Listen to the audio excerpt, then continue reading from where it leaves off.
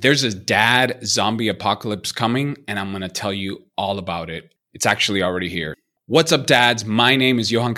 On the show, I'm going to talk about the 3 R's to prevent being a zombie dad. And if you stick to the end of the show, I'm actually going to do a zombie dad prayer. If you like the content, like and subscribe. So here's the big question. How can us dads, fathers, how can we pursue our calling, our big dream, while being available with our kids, being loving to our wives, leaders at work, keeping fit spiritually and physically, while living in this insane world? That is the question, and this podcast has the answer. Dads, so I don't know if you've noticed, but recently or even in the last few years, media, Hollywood is probably not the best place to take in regards to the message that they're sending about men and dads.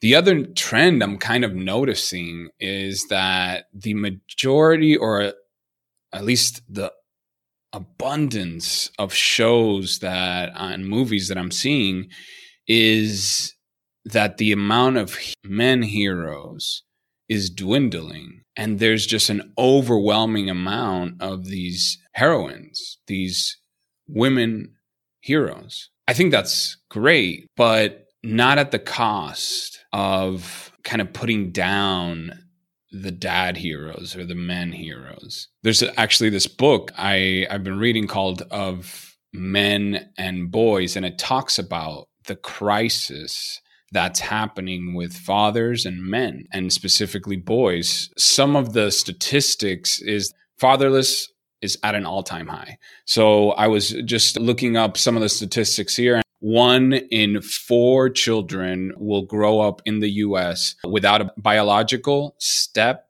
or adopted father in the home, which the statistics, they aren't great, dads. They're 4 times greater risk of poverty, more likely to have behavioral problems, 2 times greater to risk of infant immortality, more likely to go to prison, more likely to commit crime, 7 times more likely to become pregnant as a teen, more likely to face abuse and neglect, more likely to abuse drugs and alcohol, 2 times more likely to suffer from obesity, 2 times more likely to drop out of school. The facts are scary, and I want to ring the alarm because I feel like it's not being talked about. And as a dad, now I'm realizing how scary it is.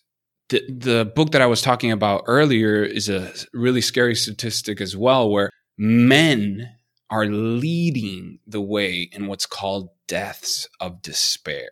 And what that means is suicide and overdose. Recently, a distant family member told me about their family member that accidentally overdosed on fentanyl. The opioid crisis is specifically affecting men, which means it's specifically affecting dads, us. Now, what I want to tell you about is my experience actually being a zombie, and not a living dead person, which, by the way, I'm a huge fan of the Walking Dead series. I've always had kind of like a fascination with zombies or zombie movies. The reality is that I actually have a story of what it almost felt like to be a zombie. I wasn't a dad yet, but there were actions and distractions, specifically destructive distractions, that paved the way to becoming this zombie-like person, this zombie-like man boy. And I want to take you back to when I was 23 years old, which was my epicenter of being and living like a zombie, where I wasn't a productive member of anything. I was living with my mom and just causing her heartbreak and misery because I was completely addicted to alcohol, and I didn't know it. You might have seen it from the outside, but I didn't know it. I also was jumping from job to job, and every job I was ending up quitting or getting fired because I just couldn't show up. I also had a terrible relationship with my parents, with my siblings. I didn't know what it was like to be a friend. And I would go to bed. And here's the part where I think it felt like a zombie, because I just was existing. I would go to bed and actually hope that I wouldn't wake up the following day, because I didn't see a way out. And if the pain that I was feeling, that I was causing around me, was going to continue, and this is how life looked at 23, I couldn't imagine going through that until I was 30 or 40. I wanted out. I was thinking that I had seen enough.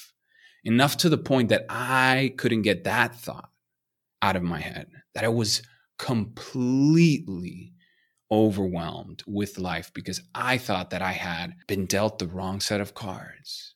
I had been abused sexually when I was a young man, when I was a young boy at 12 years old. I had experienced physical abuse in my home towards my mom, and the guilt of not doing anything about it, or not knowing what I should do about it. So I don't want to get into too much of what was happening, but I just want to tell you, I want to paint the picture, because that was the excuse that I used to check out, to be so angry at everyone around me because it was their fault. It was your fault that I was acting the way I did. The reason that I was drinking the way I did, because that was the only way to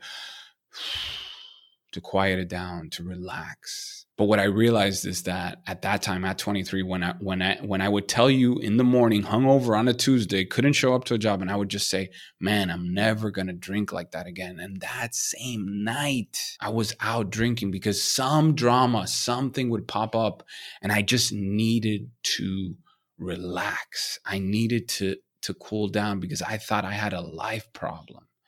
I was a walking dead person. I was a living zombie, and it sucked, and I didn't want it.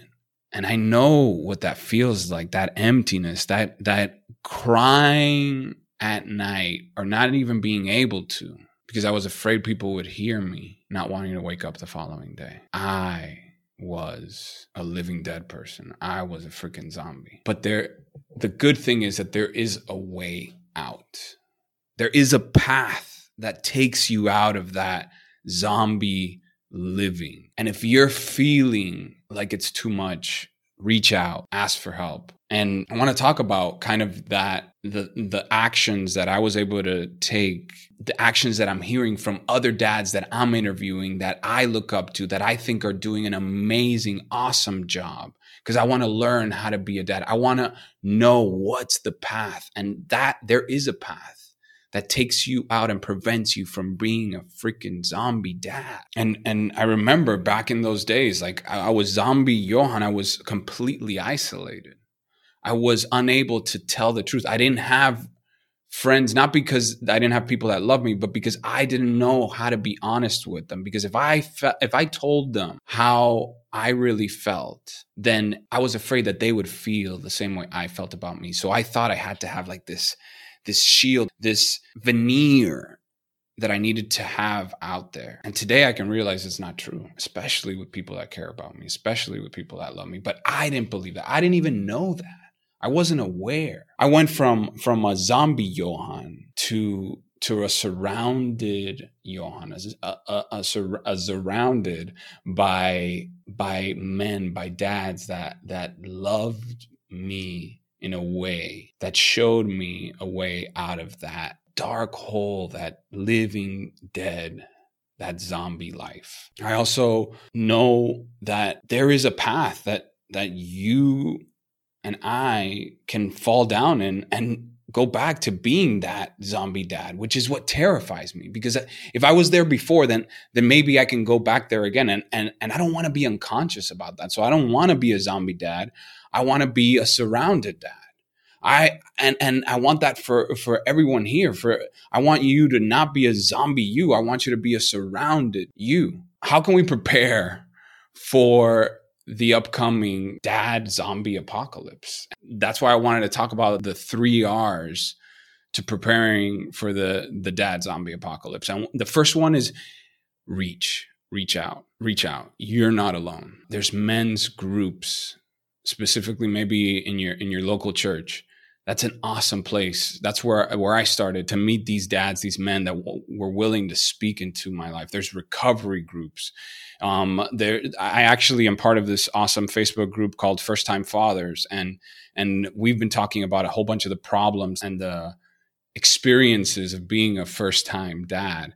Reach out. You're not alone. Reach out and ask for help. Reach out and ask for help from another dad, someone you admire. It could save your life. The next R is remove, limit the distraction in your life. I've shared some of the ones for me. You know which are the ones for you. We all know, I feel. But if you don't, make a list. Make a list of the things that maybe you think are the only way to relax, to wind down, to check out. But the more you do it, the more you're getting feedback from your wife, the more you're getting feedback from your kid, the more complaining that's happening, the more stress you're feeling right after you take that activity. And some of those activities are binge watching of Netflix, the binge scrolling now on TikTok or Instagram, the dopamine hits that you don't have to do anything in order to get it. There's just reward. There's no action. There's no effort. Binge drinking, the binge eating. That's one that I struggle with right now. That when I'm stressed, I go into the kitchen and I can down a pint of ice cream. I can eat 3 bowls of cereal. So what I'm doing about it is I'm limiting. I went through a binge watching cleanse. So I removed all streaming platforms for, I think it was like 30 days. And now if I do watch a movie or a show, there's a limit to it. There's a 45-minute show. And it's hard and it sucks. And I want to keep watching the next one, but I need a limit, because if I don't make the decision, then someone else will. Someone else is making the decision. There is an agenda for my attention. There is an agenda for your attention. Attention, I've heard it said, is the new oil, and the companies are pumping it relentlessly, and it's your and my attention. So remove. I know what it's like to do it alone, and white knuckling it could be a solution, but I'm telling you, it's so much simpler. It's not easier, but it's so much better when we do it in community. So reach out, remove, and last one is react. Reacting. Now that I'm identifying that I'm removing these things, there's a void. There's something that needs to replace that action, that thing. It's not about just looking at a blank wall, or that's the fear sometimes that I have, that, well, if I don't do this, then what am I going to do with this feeling? What am I going to do? How am I going to wind down? For me, what's been helping is that I'm writing down my goals. There's this online mentor that I look up to and I research a lot. His name's Jim Rohn, and he talks about thinking on paper. The other action that my wife and I took recently was we wrote our goals for the upcoming year for our family. And in order to remove the binge watching, we actually put it over the TV. So that means that if we are going to watch a show, we just are aware that, hey, if we're not working on these goals here, then we're being distracted from them. You don't have to go that severe, but at least for me, that was an awesome deterrent of like putting it down. And it's like, no, I want to focus and know, what are the goals for my family? What are the plans for our life? Writing it on paper, looking at it. I know it's simple, and I'm not the first one ever saying that, but if I don't do it, then it's not going to happen. If I don't know the direction, the path, dads, I know that there's a God dream in you. This podcast was one of them for me, and I'm taking action, and it's frustrating and it's awkward and it takes time. And I'm filming right now at 6 a.m. on a Sunday, but I know that there's a reason. This is a God dream for me, because I feel like I'm called to not only learn from other dads, but to do it together, to prevent and fight against the zombie apocalypse. So going back to the react, maybe it's reaching out to one dad that you admire and just setting up a coffee time to talk through, to find out, like, what are you doing that's different? Because it seems like that's happening. Like my friend Dave, I love it. He recently adopted his son last year. And a few days ago, I saw that he had 700 consecutive days on Duolingo studying Spanish. His son is from Colombia. And I was so blown away by the actions that he takes. He's one of those people that I hope to have on the podcast one day, so you guys and us, we can learn some of the actions that he takes, because I think he's doing an amazing, amazing job. But the reason why I wanted to tell that is because he's putting it out there. He's accountable to that. He has that number that he built on, but it started with one day, one action at a time. So reacting. We reach out, we remove, and we react to fight this upcoming dad apocalypse, because it's happening. It's out there. I really believe that us dads have the ability to change the world for the better and leave a legacy for our kids. Because if we don't, then who will? Because if not now, when? And that's why I wanted to do this zombie dad prayer for us. Because at least for me, that's what I got to do. I got to pause and I got to pray, because my foundation is God. And if I'm not building my life on that foundation, then it all crumbles. It's building on the sand for me. So wherever you're at, if you don't mind, and just joining me and quieting down, and let's do this dad prayer. God, I don't want to be a dad zombie. I got baggage. I got problems. I got distractions.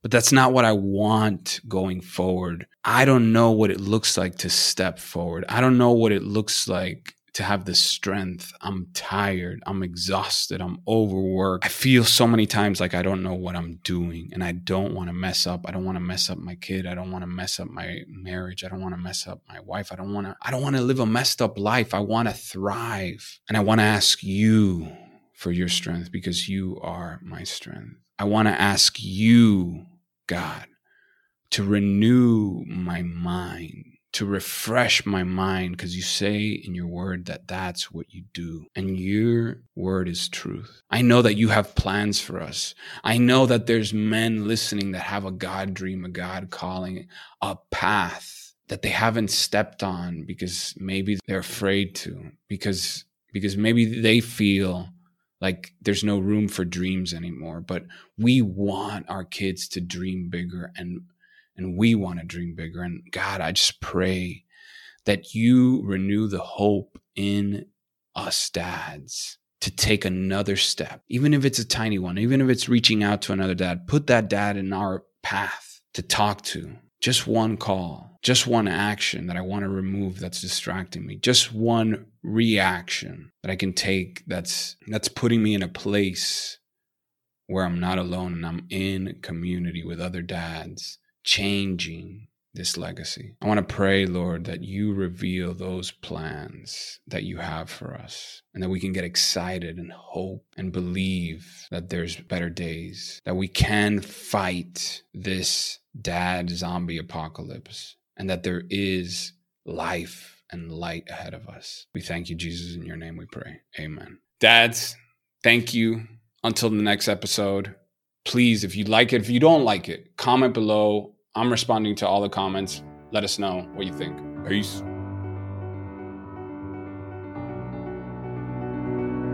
Thank you so much for joining me on another episode of Drink Like a Man. Until next time, God bless, and let's keep thriving.